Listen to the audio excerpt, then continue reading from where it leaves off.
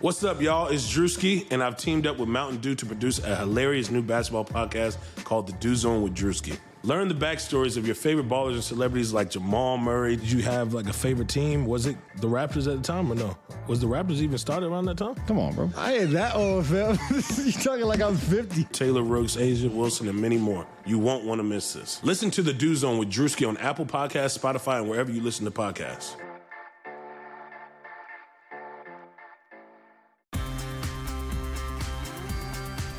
What is crack-a-lackin', Hardwood Knocks listeners? I am Dan Favale, coming at you unfortunately without my co-host Adam Frommel this time, who needed to cancel last minute again because he had the second dose of the COVID shot.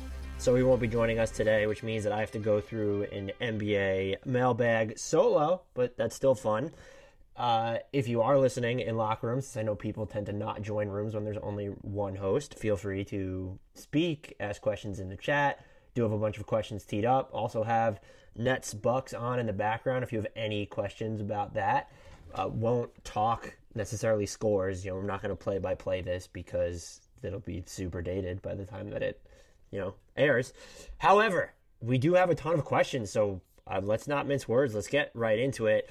Gonna start with a question from Brendan McKay 9 at Brendan McKay 9. Is Rudy Gobert having an historically good defensive season or just pretty good? I feel like it's really difficult to measure historical defensive impacts just because we don't have the access to the stats, and I don't even know if you could adequately quantify defense anyway, even if we had if everyone had access to all these stats that are behind, their proprietary stats, basically. So that gets difficult to look at it. I do think he is the defensive player of the year. Still, even as I've thought the Jazz have struggled over the past month or so, they're still like first in defense over the past month or something, or second. Just wild at how much of an impact he can have. Two things if you do want to look at numbers. They have the rim defensive impact data that goes back as far as 2013, 2014. Rudy Gobert this season is defending 7.9 attempts at the rim per game, holding opponents to a 50.1% clip there. If you use that sample size between 2013 and now, only one other player has done the same, whereas he's averaging as many shot contests at the rim as Rudy Gobert and then holding opponents to 50.1 shooting or lower. It's actually this year's Miles Turner, and then Rudy Gobert himself did it last year, and that's just it. Those are the only ones in that 8-year sample size that we're working with here. I do think it speaks to how much of an impact he's definitely having, and also just how more common it is, or maybe it's getting a little bit more common. We have these higher volume rim protectors, and teams are really going to funnel guys towards them. And right now, I would argue that Rudy Gobert and Miles Turner are just the two guys that are going to do that. Also, just if you want numbers, he is on pace to have a block percentage comfortably above 7 while logging more than 2,000 minutes. That has only been done by 12 players in NBA history thus far. Sean Bradley, Mark Eaton, Marcus Camby, Dikembe Mutombo, Theo Ratliff, Hassan Whiteside, Manu Bol, Serge Ibaka, Alonzo Mourning, David Robinson, Tree Rollins, and then Miles Turner. Not like a who's who of all these necessarily elite defenders, but some pretty good company. The fact that his block rate is so high, when that's not even necessarily the thing that he's best at, it's deterrence more so than even just, it's probably equitable. I shouldn't put it that way. But he just dissuades people from trying to do anything at the rim, and that's where his value lies. Also, his value lies in just the sheer volume that the Jazz can direct so many ball handlers his way. Let's keep this rolling. We have a bunch of questions about the Nuggets, most of which are about Nikola Jokic, who I might have Jokic fatigue on this podcast, even though he's one of my favorite basketball players to watch at the moment. Let's start with the bigger picture one, and then we'll loop all the Nikola Jokic ones together. At 1933 was a bad year. That is Fred asks, how legitimate will the Nuggets be without Jamal Murray in the playoffs? That's a really fair question. I think that they are still going to... They've proven they're already a great regular season team still. They're 9-1 since Jamal Murray tore his left ACL. I am of the mind that the playoffs are going to be a different animal, and you don't have someone who can replace all of Murray's shot making, from scratch creation, and then table setting for others, and then also just the two-man game with Jokic. I don't know that there's anyone else on the roster who's going to be able to replicate that It sucks for them that they're also dealing with an injury to Will Barton at the moment. You'd like more of a sample size with as many of these other main guys as possible without Murray. Michael Porter Jr., though, is making another leap, having after made like 2 or 3 of them, it feels like, right before our eyes. In the 10 games since Murray went down, he's averaging 25.6 points, shooting 62.7% on twos, 51.3% on threes. Just absolutely ridiculous. Getting to the line slightly more, which I think is good. Still at only 3 attempts per game, but that's up from 2.5. And so if he can just get to the line more, if you're going to have the ball in his hands more, that will help you a little bit too. I do think if you want to still register as that foremost title contender in the West, where you don't want to be considered the least likely of the 5 main contenders in the conference to come out and get a title, you're going to need more of Michael Porter Jr. self-creation. 20.4% of his field goals made were going unassisted before Murray's injury. That's ticked up to 24.2%. In the past 10 games. That's, it's noticeable. It's not insubstantial, but when things bog down in the playoffs, in crunch time, 1 possession game, can you go to him? Is he going to be able to generate a shot from scratch and hit them in those situations? I think he could. I don't know if that'll necessarily happen this year, but he absolutely is the player prototype to do that. What I will point out, though, is Nikola Jokic has been one of the clutchest players in basketball this year. In the final 2 minutes of 1 possession games, DeMar DeRozan is the only player who has made more shots in those situations, which is, pretty flippin' amazing when you really think about it. Jokic is also getting to the line a ton in those situations. He's tied for 6th place in total free throw attempts during those clutch situations. Again, these are high leverage moments. I'm even narrowing the crunch time criteria, just 1 possession in the final 2 minutes. And so to have someone who can get to the line, who's not just taking jumpers or posting up, like he's putting the ball on the floor. And that was a thing before Murray's injury. More of a thing now after Murray's injury, of course. So I'm not counting out the Nuggets anymore. I was going to put them in the bottom 5 of those 5 teams. I think they're going to wind up being better. I mean, this might have a lot to do with matchups too. I think they might need to be higher than that, but as of right now, I wouldn't be prepared to put them in front of any of the other teams, if that makes any sense. What I will say is that they're going to be more threatening than just this. If you thought they were going to be a first-round stepping stone, if they have to face the Lakers in that 3-6 matchup, or if it ends up, they're in 4th and they're facing the Mavericks, who are in 5th right now, they're not. That's not happening. If they face the Mavericks in round 1, I would pick them to beat the Mavericks. If they face the Clippers, I don't know. If they face the Lakers, I'm probably picking the Lakers just because of LeBron. Still, to lose a player of Murray's caliber, especially on offense, even though he's made some defensive improvement, and still be in that discussion is absolutely massive. So let's get to these questions about Nikola Jokic, a couple of which I laughed at. Dumb Zach at Michael Scarn 770 asks, who do we want to pretend is the MVP over Jokic this week? Kevin Porter?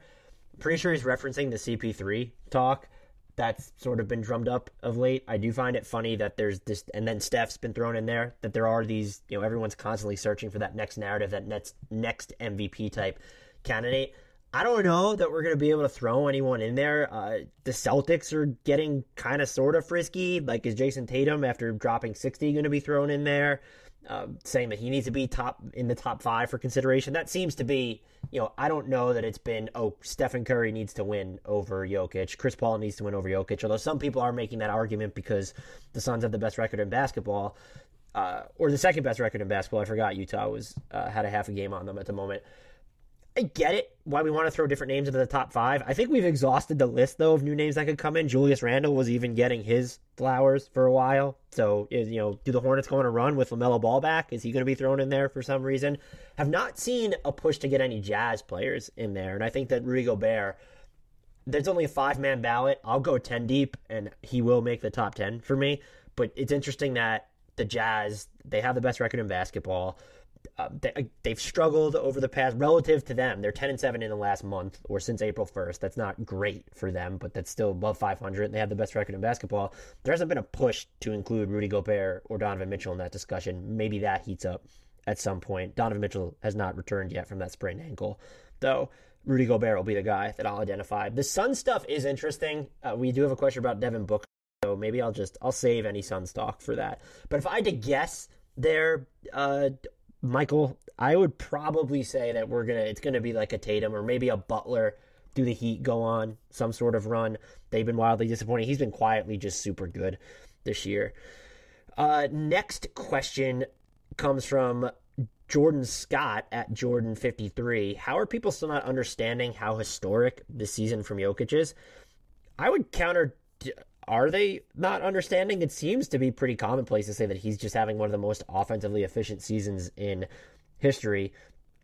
I will say, when you do look at his splits from the floor, over 60% on twos, over 40% on threes, there's only ever been one player to average 20 or more points while having that efficiency as the benchmark. 60% inside the arc, 40% beyond it. That would be 2012, 2013 LeBron James, which is the season that I would probably say, for me personally, I had the most fun watching James, and I think that was the best season of his career. So that's certainly saying something. You look at what he's just able to do, though, as a passer. I do like using, it's behind a paywall from Ben Taylor over at Backpicks. I like box creation as a passing metric. It's an estimate of open shots created for teammates per 100 possessions. Nikola Jokic ranks near the top of that, and so you have one of the most valuable passers in basketball, also scoring a shit ton and doing so efficiently, shooting better than 53% on 2-point jumpers, hitting almost 50% of those wild fadeaways inside the arc. He was at, this is a couple days old, so it could have gone up, it could have gone down. He was at 47.8% on fadeaways the last time I checked. If it is being overlooked, it's kind of wild to me that anyone could deny what he's doing right now. Just even looking at his box score numbers, you could tell that he's having an historical season. So, yeah, I don't, if they are overlooking it, I don't think people are. Maybe Denver fans feel the national media is, but I don't think people are overlooking it. We have another, and our final Nikola Jokic question comes from, how did I lose it here? Which numbers does Jokic lead or is in second this season? That comes from Eduardo at Edu17 Oliveira. So I took this a different direction. I don't want to look at just points per game and rebounds and assists. He's going to rank just super high in all those metrics. So I wanted to just look at more of my go-to kitchen sink ones, which the 5 that I've been leaning on this year have been estimated plus minus, total points added, which is done by NBA math, as you guys may know by now at this point. Also been living by value over replacement player is one that I like to look at for single season. And then, of course, we have ESPN's plus minus and then real adjusted plus minus from NBA shot charts. If you look at those 5, he is not surprisingly just ranks incredibly highly on all of them. He leads in 3 of them, which is, there is some variance in advanced kitchen sink metrics, so that is impressive to me. He leads in estimated plus minus, total points added, and VORP. He has broken the total points added metric when you just look at those graphs that come out on NBA math, at NBA_math for anyone who's listening. His name is just by far, or his face, since we use icons, is just far and away above and beyond everyone else on those lists. It's absolutely absurd. When you're looking at ESPN's real plus minus, he ranks 8th. I think that is his least favorable positioning on this. But for real adjusted plus minus, RAPM, again, this one comes from NBA shot charts, and they do allow you to adjust for luck, which is interesting when you're doing it for a single season. He is 51st overall, so that was actually the least favorable one. I do remember looking at that. When you adjust for luck, though, he's 5th. And so, take that for what it is, but as someone who had Embiid over him before Embiid's bone bruise, and then considered Giannis over him for a little while after, that part might be sheepish. I might have been overthinking it. I do think Embiid had a legitimate case before his injury. I will stand by that, which is why I would put him second on my ballot right now, behind Jokic.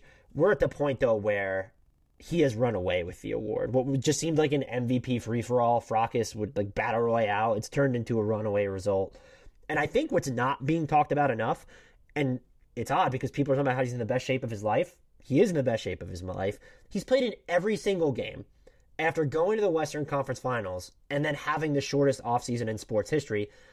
Not as short as the Heat or Lakers who went to the finals, but we're talking then about 2 or 3 teams that had shorter off seasons than the Nuggets this year by that measure. That is bonkers. Every single game, and in the best shape of his life. That's just a testament to the type of season that he's having, as much as his actual production. That the Nuggets have climbed up the standings, that obviously matters too. They're contending for a home court advantage spot. And he has the storyline boost with Jamal Murray's injury, keeping them afloat without him.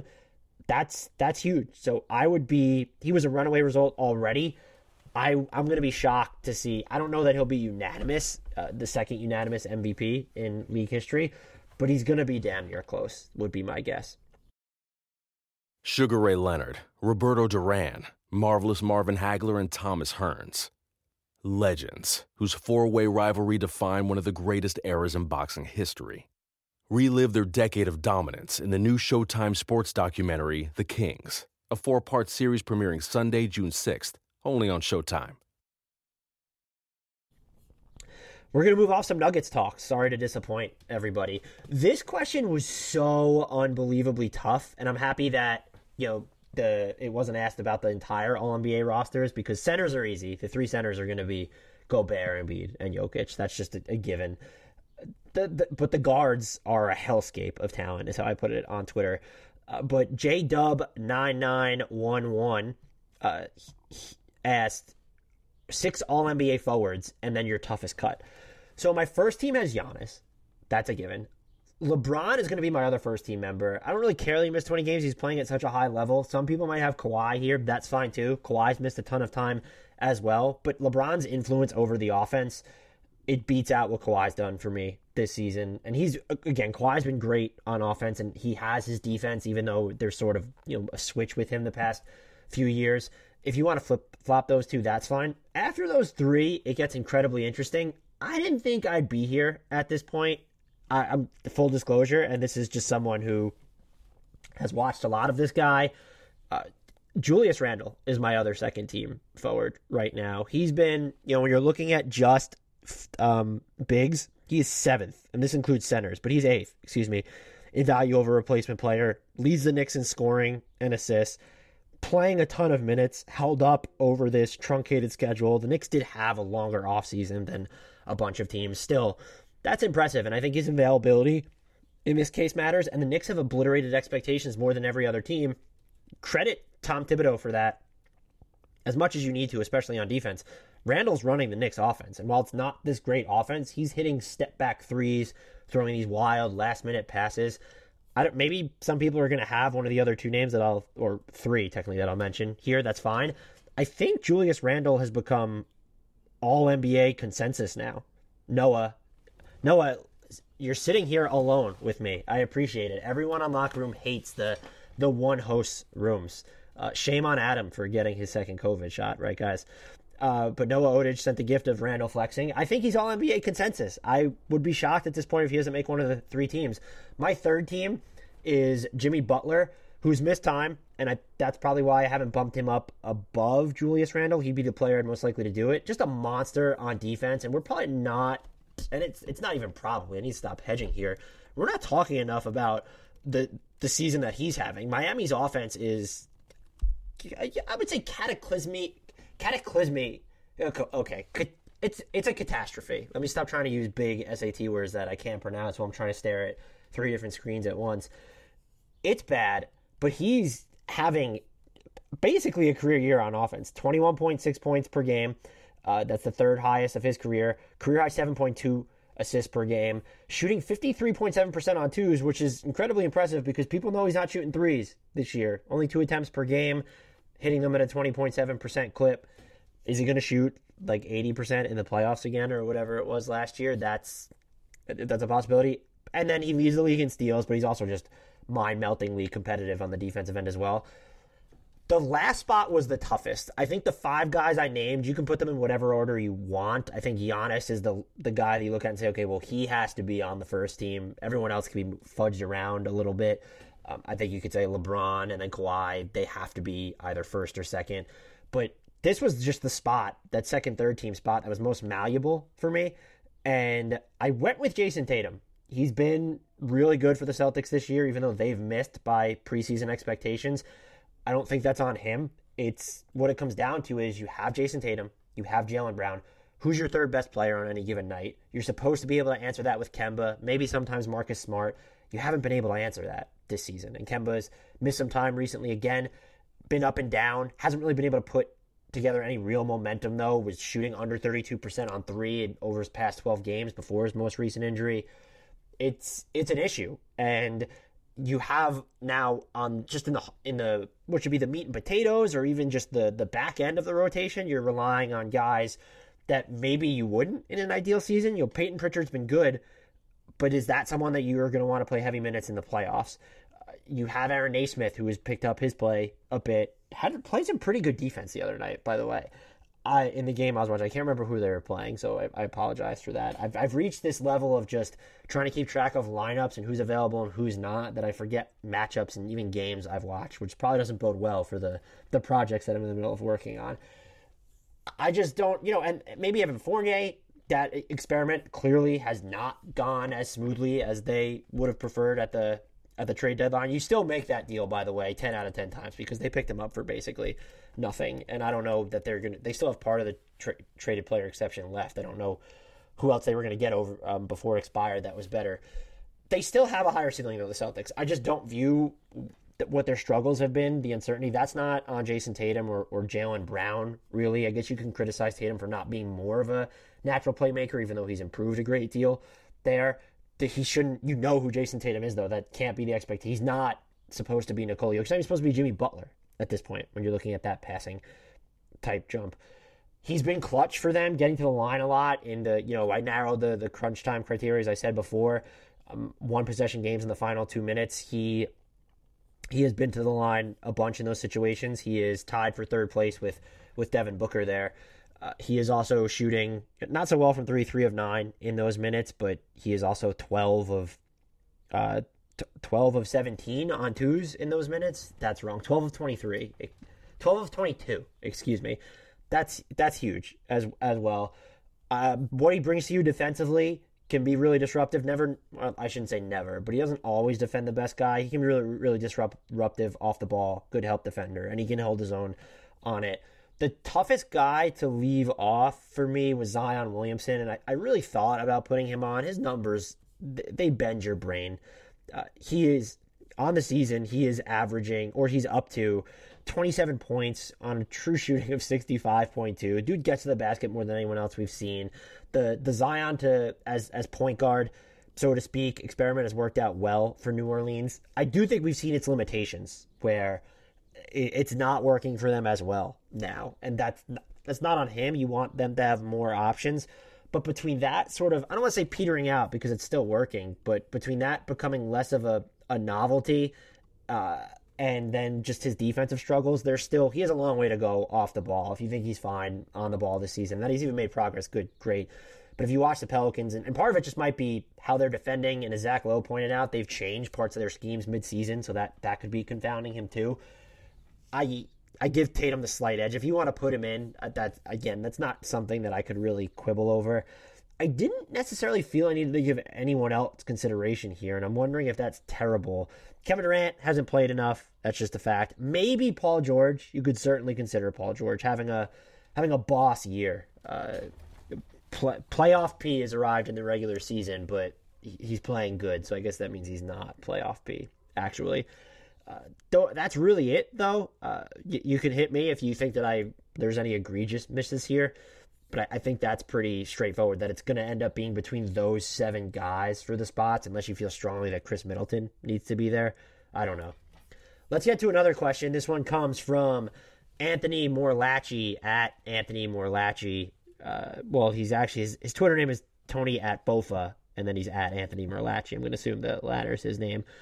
Hornets got back both Malik Monk and LaMelo Ball last night, with Hayward returning close to the playoffs. What is their ceiling? That's an interesting question. I do think a lot of it's going to depend on how the play-in tournament shakes out. I don't know that it's mathematically feasible for them to get one of the top 6 spots. I don't see them passing the Heat and then having to beat out the Celtics. You have to beat out both those teams, basically, to get a spot. Or let's say 2 of the Hawks, Celtics, or all 3 of the Hawks. It's just, you're not beating 2 of the Hawks, Celtics, and Heat out, I don't think, at this point in the season. when you get to the play-in tournament, I don't know that there's a team there, if I'm Charlotte and I'm at full strength, that would scare me. I know Washington's been really good, and we have a question on them coming up in just a few minutes.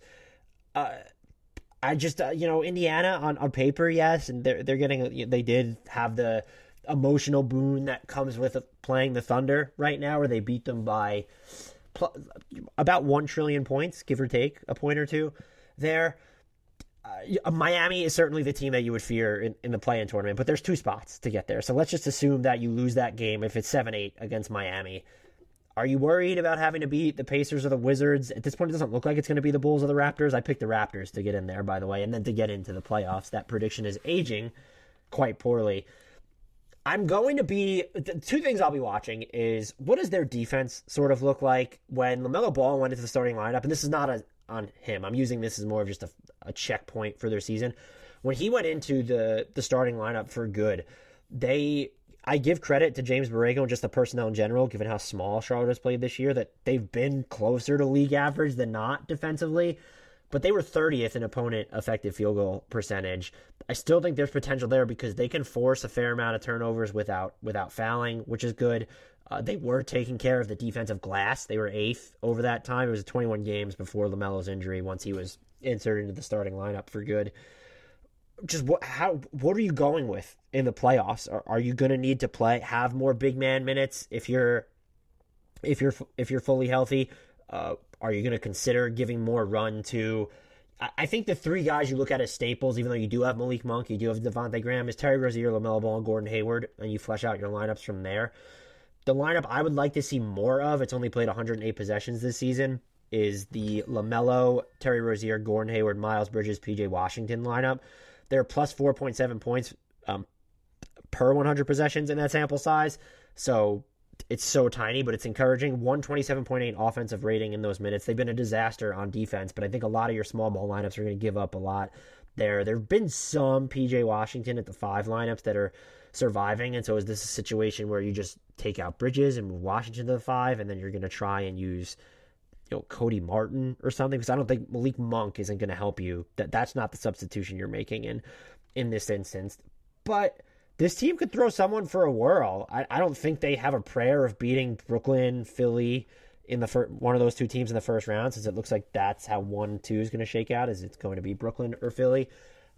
But as far as the playing goes, let's say that it's just where it lies, is you're going to have Heat, Hornets, Pacers, Wizards. I might consider picking the Hornets to come out of there. The Pacers would worry me more than the Wizards relative to Charlotte. Just their roster seems more... There's more depth on that roster, even if it's not higher end depth, because the Wizards could technically have the 2 best players of those teams when you're looking at Bradley Beal and Russell Westbrook. Certainly something to consider. But having LaMelo back is huge for Charlotte, just for what he can do to sort of delineate the offense, set up guys. In his first game back, we already saw that crazy full court pass. So he adds more of that air of unpredictability to the offense, which I think is good, but then also helps them not just full court, but even half court. And you probably want more out of his off the dribble jumper than you've seen. He's shooting close to 36%, I think, on pull up threes this year, and has shot well off the catch. You probably just need him to be a stronger finisher, more of a threat to score once he gets in the lane, but he just creates so much havoc on defense. And then I thought Basketball News' Nekias Duncan published a great piece on his return, where if he can get defenders attached at the hip, like, he's really going to derail their directions. If they're trying to switch on screens, he's going to change a ton up for the defense just by doing that. And that just gives you someone who should be the driving force of an offense. Devontae Graham had a great year last year, kind of overstretched in that playmaker's role, still provides the off-the-dribble juice, and that's where the variance is for this team. They do have talent on this, where I name those, I view them as the 3 staples, although Miles Bridges might be working his way into that conversation with the way he's been playing. You have those 3 guys, and then there's actual depth here. No, you're not as big as you'd like. I don't know that you want Bismack Biyombo playing any sort of minutes in the playoffs, but you do have Cody Zeller when he's healthy is a competent 5-man. You have the smaller lineups that we've already mentioned that you can go to. There's maybe Cody Martin kind of shows at a point. He has his moments. Devontae Graham, as I mentioned, with the off the dribble juice. Maybe you get some minutes from Jalen McDaniels that are going to be quality for you. There's names here that are interesting for them. So I'm not ready to pick them. If I was forced to choose, I'd probably say that they're not going to be one of the final 8 teams. I probably just can't shake the Pacers, or maybe I'm trying to hedge against whatever the hell Washington is doing. They've just been annihilating the rest of the league. That's a good segue, because Lior Brownstein at Brownstein Lior asked, he has 2 questions. What is the Wizards' ceiling this year, play-in or playoff? And then he asked for 2, is there a chance for the Cavs and Kings to get out of the league's basement next year? Let's talk about the first one. We were just on the Wizards. They have been absolutely wild. They have won a crap ton. They're 12-2 over their last 14 games. They've gotten great performances from Bradley Beal, Russell Westbrook as well. Still not the most efficient scorer, but the pressure he's going to put on the rim matters, and defenses are reacting to that. Davis Bertans shooting the hell out of the ball. Rui Hachimura has been really good for them. He's given them some good defensive minutes too, and just showing a little bit more on offense. I think what's helped them more than anything is the defense during this stretch. Well, let's look at this specifically since they've racked up these victories. I think it's since April 7th, but just looking at their last 15 games, they're 9th in offense and 7th in defense. Looking at points allowed per possession for defense. The 2 things driving that, I don't know that they're unsustainable, which would be a good thing. Opponents aren't hitting a high clip of their threes, but they were hitting an overly high clip of their threes before that. The fact that that's starting to normalize, that's probably fine. That just means they're probably a better 3-point defense than they were credited for at the beginning of the year when they were just absolutely atrocious. And their rim protection has gotten a lot better. And when you look at what Daniel Gafford has done, what Robin Lopez is able to do, even Alex Lynn has been good for them, and you're exchanging those minutes, it's, Thomas Bryant is not a good rim protector. He's been injured, but he's not your primary rim protector now.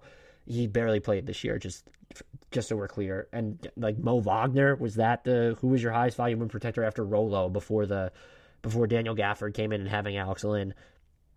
I think those are huge. I think they could be a playoff team. They could. I think anyone that's going to qualify for the play-in tournament could win it in the Eastern Conference. I don't think there's going to be a team that sneaks in. If it were the Bulls, actually, no. Even if Levine, no. The Raptors, Bulls, Wizards, Pacers, Hornets, Heat. If you told me any combination of those 2 teams are in, unless it didn't include Miami, I'm going to buy it, because I would pencil Miami in. So maybe that's the real surprise there. But I think their ceiling is playoffs. They're not beating. I'll look at this through the context of, if they get in, they're going to play the Nets or the Sixers. I don't think they put up a fight against either of them. Ideally, you probably more so want to go with Philly, just because at this point, if the Nets are fully healthy, I think you just prefer to avoid them, even if you think the Sixers are the more well-balanced team, which they are. So that's where I'm at with the Wizards. I don't know that I have a pick for the play-in. It's Miami and TBD for me. I'm still trying to figure it out. But the first round is certainly their ceiling this year. And I will say, I think their defense, I don't know that I would think it's top 10 like it's been. I would say it's more a harbinger of real than artificial. The second question here was, is there a chance for the Cavs and Kings to get out of the league's basement next year? Both of them at the same time? Probably not. I would be shocked. Looking at the Cavs first, they're going to have another lottery pick, and then they add that to just an interesting youthful base. And we talked about that in our futures rankings for the NBA's worst teams on this podcast. They have Colin Sexton. There was a report from Joe Varden that teammates are frustrated with him not passing the ball enough. I thought he's actually improved as a playmaker a little bit over the last year and a half, but he's an efficient scorer when you're looking at what he shoots on 2s and 3s, and he was flirting with 25 points a game. I think that matters. Darius Garland's gotten a lot better, hitting a good clip of his pull-up 3s this year. Looks like he has more control over the offense when he gets in the lane. The game feels like it slows down when he does that, which I translate to mean it's slowing down for him, and he is able to manipulate defenses more. Isaac Okoro is the real thing on defense. Super active. Can he find his offensive role? That's very much TBD as well. They haven't really been super healthy, but looking up front, you do have Kevin Love, Larry Nance Jr., Jared Allen, for whatever that's worth. I don't know how many of those. Jared Allen will certainly be here. Fantastic rim protector. Shown a little bit more as a passer with Cleveland. And isn't someone, do you want to call him matchup proof? No, because I think Rudy Gobert has even shown in certain games, for certain moments, against certain lineups, he's not matchup proof. You will never do that over an entire series. I want to make that clear.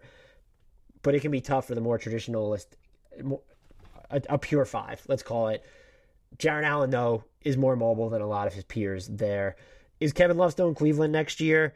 Like, what is this team's path out of the basement? Does it include keeping Kevin Love and Larry Nance Jr.?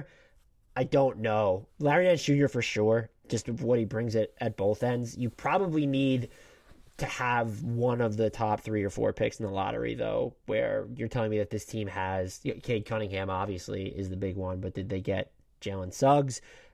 So if you add one of those top 4, top 3 guys, I think that's their quickest path out of the basement. And then you probably have to keep the rest of the roster intact. I don't know that you're getting, maybe you can still move Love. I would say you have to keep Larry Nance Jr. if you want to be good already. The Kings, it's tougher just by virtue of playing in the Western Conference. They're approaching a weird, I feel like they've just been at a perpetual crossroads every single offseason since the dawn of time, to be honest with you. The big indicator that I'm looking for is what happens with Richaun Holmes. They have his early bird rights, and he's a free agent. They can pay him because he's making so little. It's essentially this. Is he going to make around the league average salary, or are they going to have cap space to re-sign him? If they're going to pay him around the league average salary, that's about $10 million right now. I think he goes for substantially more than that, in which case they need to carve out cap space, in which case they need to shed money. Where is that money coming from? Is it getting rid of Buddy Hield? They just traded for DeLon Wright, so I wouldn't think it would be him. Is it a Harrison Barnes move? It's not going to be De'Aaron Fox. Is it a Marvin Bagley salary dump? Is that something they look at? And I have to look at their numbers. I'm not sure Bagley alone gives them the room to just go out and sign Richaun Holmes. I'm actually 90% sure it doesn't, though if any Kings fans are listening, they're of course free to correct me on that. I should have brought up their cap sheet for myself with all this research. I have, in case anyone cares, like between probably 43 and 50 tabs open right now. I should count them. That would be a fun live exercise. Anyway, if you don't bring back Richaun Holmes, I think it speaks to more of a gradual process. I then would not predict them to come out of the basement. I don't know that I would predict that anyway. I think Tyrese Haliburton is really fucking good. Tyrese Haliburton might be an all-star. I want to make that. Everyone thinks that there's limited room for growth, that he's more of just an all-around complimentary player. I don't know. When I see him hit step backs or kind of just butcher defenders when he's working off the dribble, but it disarms you because it's not super explosive. When I watch him break up passing lanes, when I watch him, I don't know if you want to call him a lockdown defender, but being able to hold his own in a lot of one-on-one situations, he might be an all-star. You're getting to, let's say, the De'Aaron Fox level, or maybe slightly just a tier below that. And if you're having 2 top 25, top 30 players on your team, that's a good place to start your rebuild. I don't know what you flesh it out from there, though. If you don't bring Richaun Holmes back, who are you replacing him with? Number one. And you can look at any of the number of Flyers that you have on the roster right now. Hassan Whiteside probably comes back pretty cheap for them. They've also given looks to Damian Jones. So yeah, I don't know what they also need wings regardless of what they do with the roster. Is Robert Woodard II the answer? Hasn't played a ton this year. It's not Mo Harkless. You're not getting away with playing Buddy Hield at the 3. Terrence Davis has been sneaky good on the court. Maybe it's not sneaky if you're watching Kings games. I think it's been pretty evident that he's good. You're not getting minutes with him at the 3. DeLon Wright helps a bunch, though, and that was the trade where I looked at, like, okay, maybe they are. This hurts their ability to keep Richaun, but maybe they're more committed to them now than we think. I wouldn't be opposed to see if you can trim salary by moving Buddy Hield, because if you want to be good, you need Harrison Barnes. He's not a true wing, but he's just one of the options that you can use to defend the 3, and then he's just a solid player all around. I also think there's a higher chance where Cleveland, I guess you could say they're not at a point to say we need to hit reset, but there could be more of a teardown in Sacramento over the summer than there would be in Cleveland, just because so many of their players are long-term keepers and just important to their future at this point. Even Dylan Windler, who's feels like he's been injured since the day he entered the league. Having him, Isaac Okoro, you have Darius Garland, you have Colin Sexton, you're going to have this year's pick. I think Cedi Osman, it's safe to say, is not going to be a part of the long-term plan. Might be he might be the single least valuable NBA player this season. If you're looking at players who actually get minutes, they have Lamar Stevens and Dean Wade that they've been monitoring. Jarrett Allen I already mentioned. So they're kind of they're rebuilding already. And you could attach that label to Sacramento, but they're also still, they've been chasing the play-in and they have that more veteran presence, which is a weird thing to say when Cleveland has Kevin Love on their roster. I think, though, if I had to pick which one's more likely to be a playoff team next year, the easy answer is Cleveland, because Noah Odich says Lamar Stevens, the GOAT. I think look, that was smart for them. They've made a lot of understatedly smart moves, and I think Colin Sexton might be one of them. I don't understand the hate. If he was my only point guard, yeah, you could moan about his passing numbers, which I still just don't think are terrible. They're set up well, and they would be the easy answer to this question that I'm asking myself. Which of these teams has a better chance of making the playoffs this year? I'm going to say the Kings. I love Rashawn Holmes and Tyrese Halliburton and De'Aaron Fox, for anyone who listens to this podcast, that much. And there's like the outline of a team ready to compete now with their top 4 guys in Barnes and then the 3 I just named. I'm not trying to dump all over Buddy Hield. I don't know that he's that mission critical. His shooting certainly is.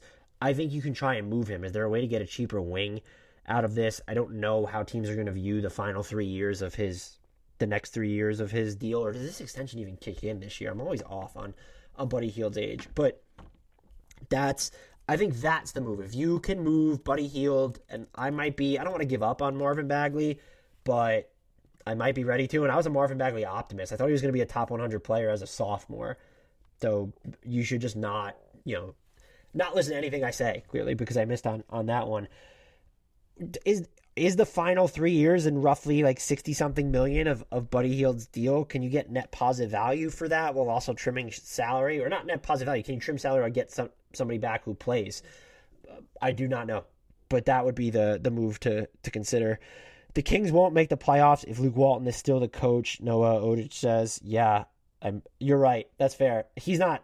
I'll be shocked if he still has a job with the Kings next season. Some of his rotations just don't make sense. The Kings are playing faster, but it still feels like they're not playing fast enough. So, yeah, those are the 2 things. You need to keep Rashawn Holmes and get rid of Luke Walton, and then I'll be more inclined to pick the Kings to make the playoffs next season than the Cleveland Cavaliers. Let's get to this question from Dilka Siramana. I apologize if I butchered that, and the @ is just like the name. Since we've seen Andrew Wiggins play defense and the Warriors are 4th in defensive rating over April, who was the worst defensive rating this season? It was the team that we were just talking about, the Sacramento Kings. It's by a fairly wide margin. It's by more than 2 points per 100 possessions, which this late in the season it's almost impressive how bad that is. I don't look at that team and think that they should be this bad on defense necessarily. De'Aaron Fox, not a great defender, but he's fine. Like for point guards, especially if he's not someone you have to move around, would be my point. Tyrese Halliburton is good for a rookie. Rashawn Holmes is not going to be the anchor of a top tier defense, but he's a quality rim protector. He can be pulled outside the paint without getting absolutely roasted. Harrison Barnes, rock solid positional defender against the 3 and 4. Feels like this team should be, but they have Mo Harkless now. Why they've had stretches where it's like, okay, earlier in the season they were switching for no reason and getting absolutely barbecued in those instances, but they have the league's worst defense. What's interesting is, Dilka mentions the Warriors. They're 7th in defensive rating on the season, which is great. And I want to be clear, I'm not a big fan of applying lineup ratings to what that would rank across the league, and I'm not a big fan of cross-year comparisons. When we say Dallas had the best offensive league history last year, what was their offensive rating relative to the league average? That's what I'd be more interested in. Then compare that to other offenses relative to the league average in their seasons. So I'm kind of being a hypocrite by using this, but just a testament to how good offenses have been this year, or how poorly defenses have been, however you want to spin this. The Warriors' 7th place defensive rating this year, which is, I believe it's 111.2. Yeah, it's 111.2. Would have ranked 17th last year. That's just food for thought as we get into next season. Maybe it's going to be a similar situation the next season, because I imagine that the NBA is still going to be trying to play catch up with itself, where they're not starting directly on time. And if they are, oh my God, another shortened off season. Let's hope that there aren't a ton of injuries as the result of that. Next question comes from Suns Burner. I promised a Suns question, and here it is. Does Devin Booker's defensive stats reflect his on-court improvements? Again, I want to make it clear, I don't place too much stock in defensive stats, which is also a problem for me because I'm not Mr. X's and O's guy. I can't tell you where everyone's supposed to be. I read what I can. I watch what I can.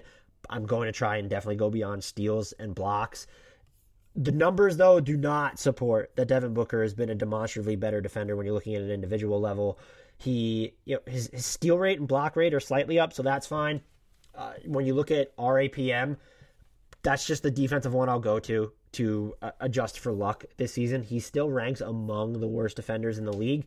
When you look at ESPN's defensive RPM, he's a little bit higher from the bottom, which is better than he's been in recent seasons. He's above, the way I put it is he ranks higher than Donovan Mitchell in defensive RPM. And I don't think Donovan Mitchell is a great defender either. Those two have just been sort of thrust together so often that I'm using that as, hey, there he is. What I have noticed from watching Devin Booker is that he feels more engaged away from the ball. And I guess you could say even on the ball. He's always been, there have been situations where he's defended really well on the ball for stretches. I feel like we're seeing those more now. He is defending the number one option a little bit more often this season than he was last season. He's not covering the toughest matchups overall, though. I want to make that clear. Oh, it's actually down from last season. I'm reading that wrong. This is from B-Ball Index. He is guarding the number one option 16.7% of the time. That's the third highest mark of his career per B-Ball Index. That's not huge. They're putting him on, that he can either chase guys around or he's going to be on the standstill shooters. That's fine. You have the personnel when you have Mikal Bridges. You have Chris Paul, so you don't have to put Devin Booker on opposing point guards. You have Jay Crowder. They have the ability to do all this, and they don't need to try and hide him, put him on bigs because DeAndre Ayton's not a liability. Even having Saric has been someone who can take on those guys. Torrey Craig, too. Fantastic for them this year. I think the biggest difference is coming away from the ball on the way he's closing out, contesting shots from shooters who are firing up off the catch.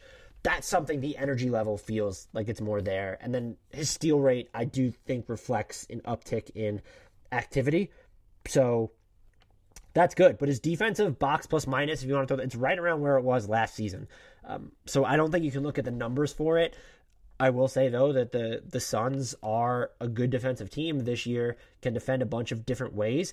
I don't know how much value you ascribe to Devin Booker as the reason that's happening, but he's a part of a team that is currently fifth in points allowed per possession. And so it can't be all bad. I'm not trying to even give him credit for it. And what I've noticed, again, it's come more so away from the ball. But if you're having him on the court right now and the defense is substantially worse with him on the floor, plus 7.2 points worse per 100 possessions, when you dig a little bit deeper, opponents aren't shooting a crap ton better when he's on the court. The Suns aren't getting worse at forcing turnovers or committing a ton more fouls when he's on the floor. This is not someone who's upending your defense, in my opinion. And a lot of those lineups, I'd probably say, there was the starting lineup noise at the beginning of the year for the Suns. Some of that has normalized, is still continuing to normalize. Like, those numbers can certainly skew it when you're looking at sample sizes so small and narrow. But he's also leading bench units on his own, and those have been absolutely destroying opponents. They are over plus 10 points per 100 possessions. They're outscoring their opponents by when Devin Booker plays without Chris Paul. And that's why this is probably something Adam and I will talk about maybe when we do our MVP awards or do something to reflect the season. And by the way, those Booker lineups without Chris Paul, they're not good on defense. That was meant to be. They have a 122.4 offensive rating against a 114 defensive rating. That was the point I was trying to make. But the fact that he can be in control of the offense without Chris Paul on the floor, I think it speaks that the Suns are more than Chris Paul and that we shouldn't so readily just insert Chris Paul into the MVP discussion. You want to put him top 5. I totally get it. Phoenix's supporting cast has improved a great deal independent of adding him. I don't think they would have been this good without Chris Paul. I want to make that clear. But I do view this as an equitable star partnership. And the MVP award, I don't know if this is right or wrong. I am more inclined to reward guy. I don't want to say we're doing it alone, but there are clear demarcations between the stars that you're selecting and then their second best player, Nikola Jokic and Jamal Murray. Jamal Murray is great. Jokic is worlds better. LeBron James and Anthony Davis. You can argue both of them are top 7. That's fine. LeBron James is a lot better than Anthony Davis. This Devin Booker, Chris Paul partnership feels more like Donovan Mitchell, Rudy Gobert. That might even be a bad example because, no, I think it's Donovan Mitchell gets too much shit there.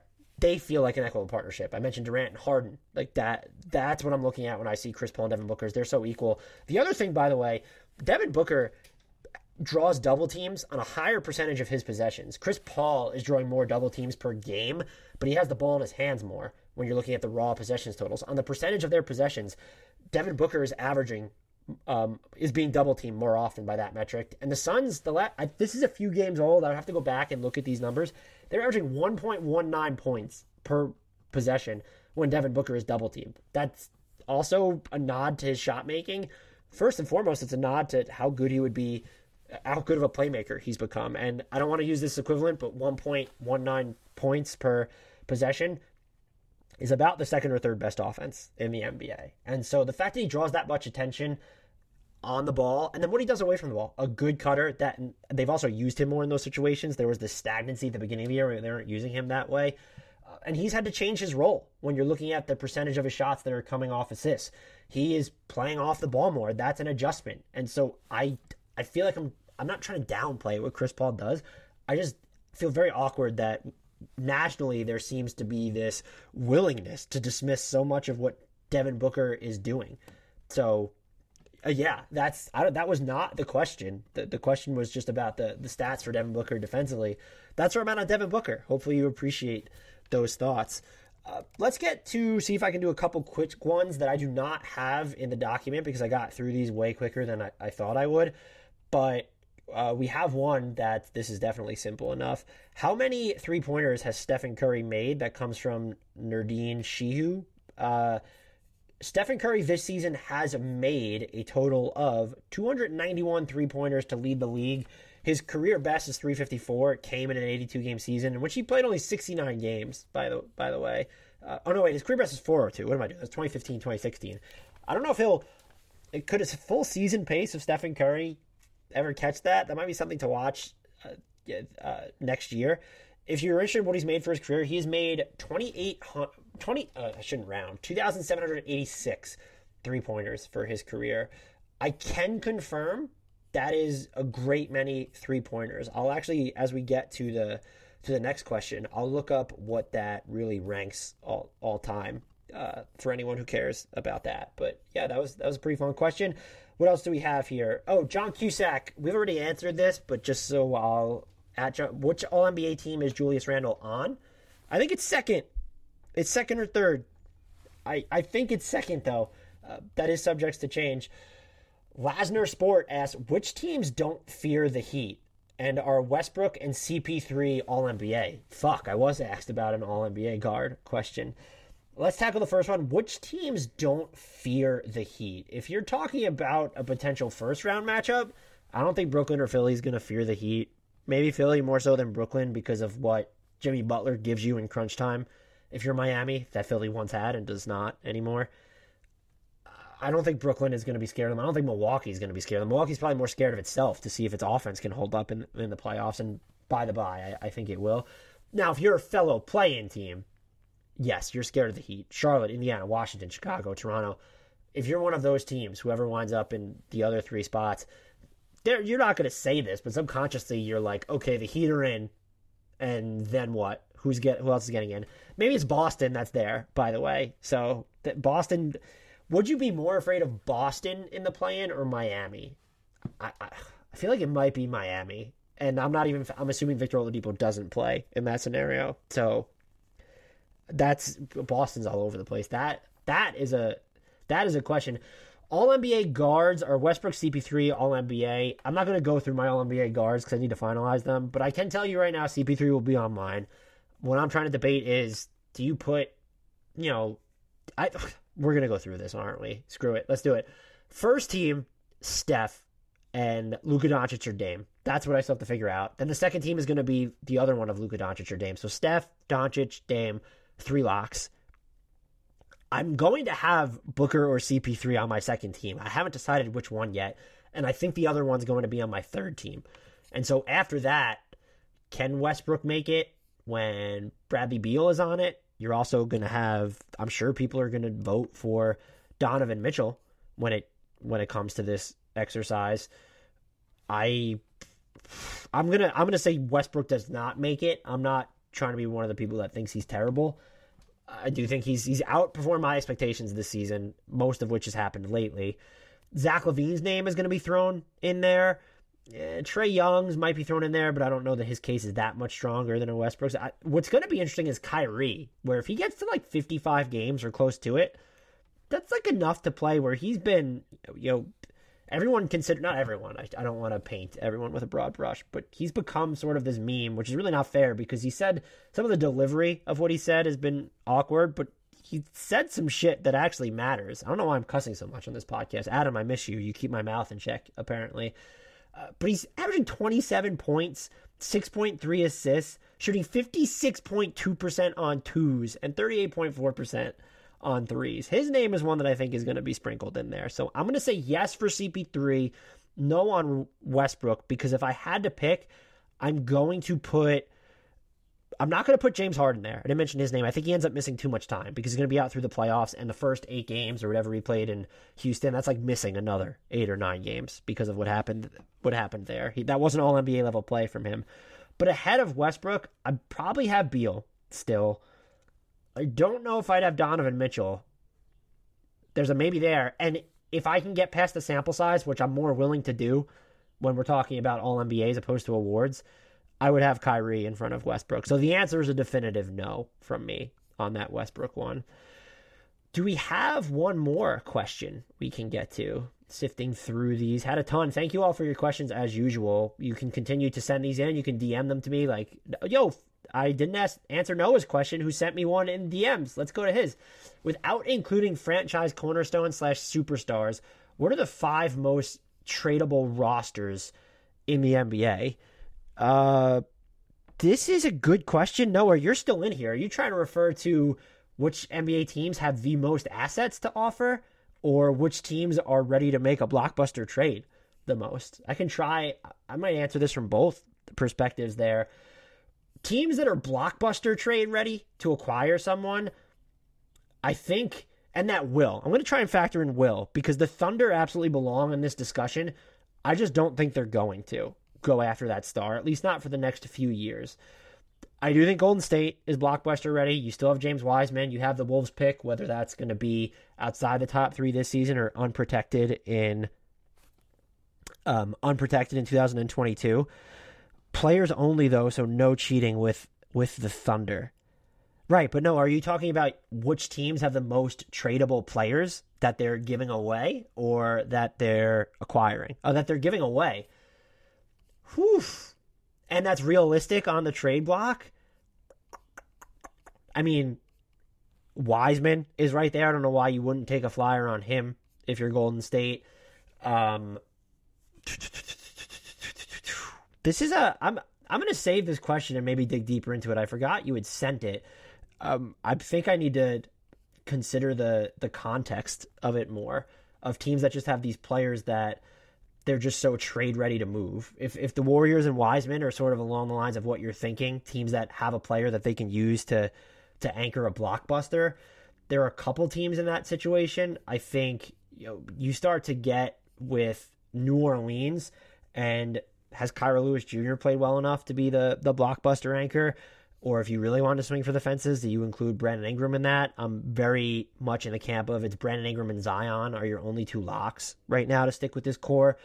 You'd probably be more likely to trade Lonzo Ball in a sign and trade or just let him walk for nothing. I would say you said players only, but I think this fits for both these teams. I'm going to name it. That Minnesota pick this year, either the Warriors get it and they need to get Steph help yesterday, or Minnesota has it, and you're still sort of on this urgent timeline because you have Towns, you have Russell, you've paid Malik Beasley, Anthony Edwards is sort of popped. Do you try and make that next all-in play, especially when your 2022 pick is going to be unprotected? So that would be a team. Miami, that's someone who springs to mind for me. They have Tyler Hero, whose sheen is not completely worn off. And so can you use him as the anchor in, I don't know who's going to become available this summer, but is him plus Stuff going to get you in a Bradley Beal discussion if he becomes available? Another sneaky team, I don't know if they would have the guts to do this, but Memphis. When you look at having those mid-end contracts that are very digestible for good players, if you wanted to use as salary ballast, having Kyle Anderson, having D'Anthony Melton, where it's not strictly for their salaries that you're moving them. Even Jonas Valanciunas, who's been, as Adam mentioned in the previous podcast, probably their best player end-to-end this year. Plus, you have Desmond Bane, you have Brandon Clark, Xavier Tillman is super intriguing now. plus your future first, that can get you into some pretty interesting discussions, I would think. Going through the rest of these teams, that might do it for me. Dallas doesn't really have the juice to do it. Michael Porter Jr. would be a no-brainer here, but I think Denver, you're keeping him now. What is the player who becomes available this summer that would make you trade or Michael Porter Jr.? If it's Dame, are you trading Michael Porter Jr. for Dame? You would in a vacuum, but you have Jamal Murray's going to come back in a year. And how does that Murray-Lillard partnership end up working out? Giannis isn't going to become available. That would be someone to consider. Boston doesn't really fall in this category anymore. Does Atlanta? Are you that intrigued by a healthy DeAndre Hunter if you're opposing teams? I would push back against them being included. They do have Onyeka Okongwu, so maybe having him and DeAndre Hunter plus future picks, but they're already sort of good that I don't know teams are going to value their future first. And that when you're giving up a star, those are the types of things you're going to be looking for. So that was a good question, Noah. I might give it more deeper thought and re-answer this once Adam's back on.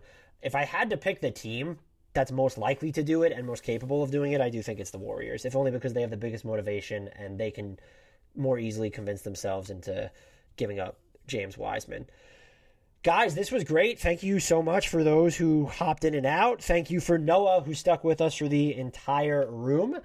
As always, if this is your first time listening to Hardwood Knocks, or even if you're a reoccurring listener, remember to rate, review, and subscribe to us wherever you get your podcasts. We can be found everywhere you get them. So search us, download every episode, subscribe, follow us on Twitter at Hardwood Knocks, follow us on YouTube, youtube.com, search Hardwood Knocks. We will come up. Until next time, I leave you with a shout out to the one, the only, second team All-NBA inevitability, Julius Randle. Sugar Ray Leonard, Roberto Duran, Marvelous Marvin Hagler, and Thomas Hearns. Legends, whose four-way rivalry defined one of the greatest eras in boxing history. Relive their decade of dominance in the new Showtime sports documentary, The Kings, a 4-part series premiering Sunday, June 6th, only on Showtime.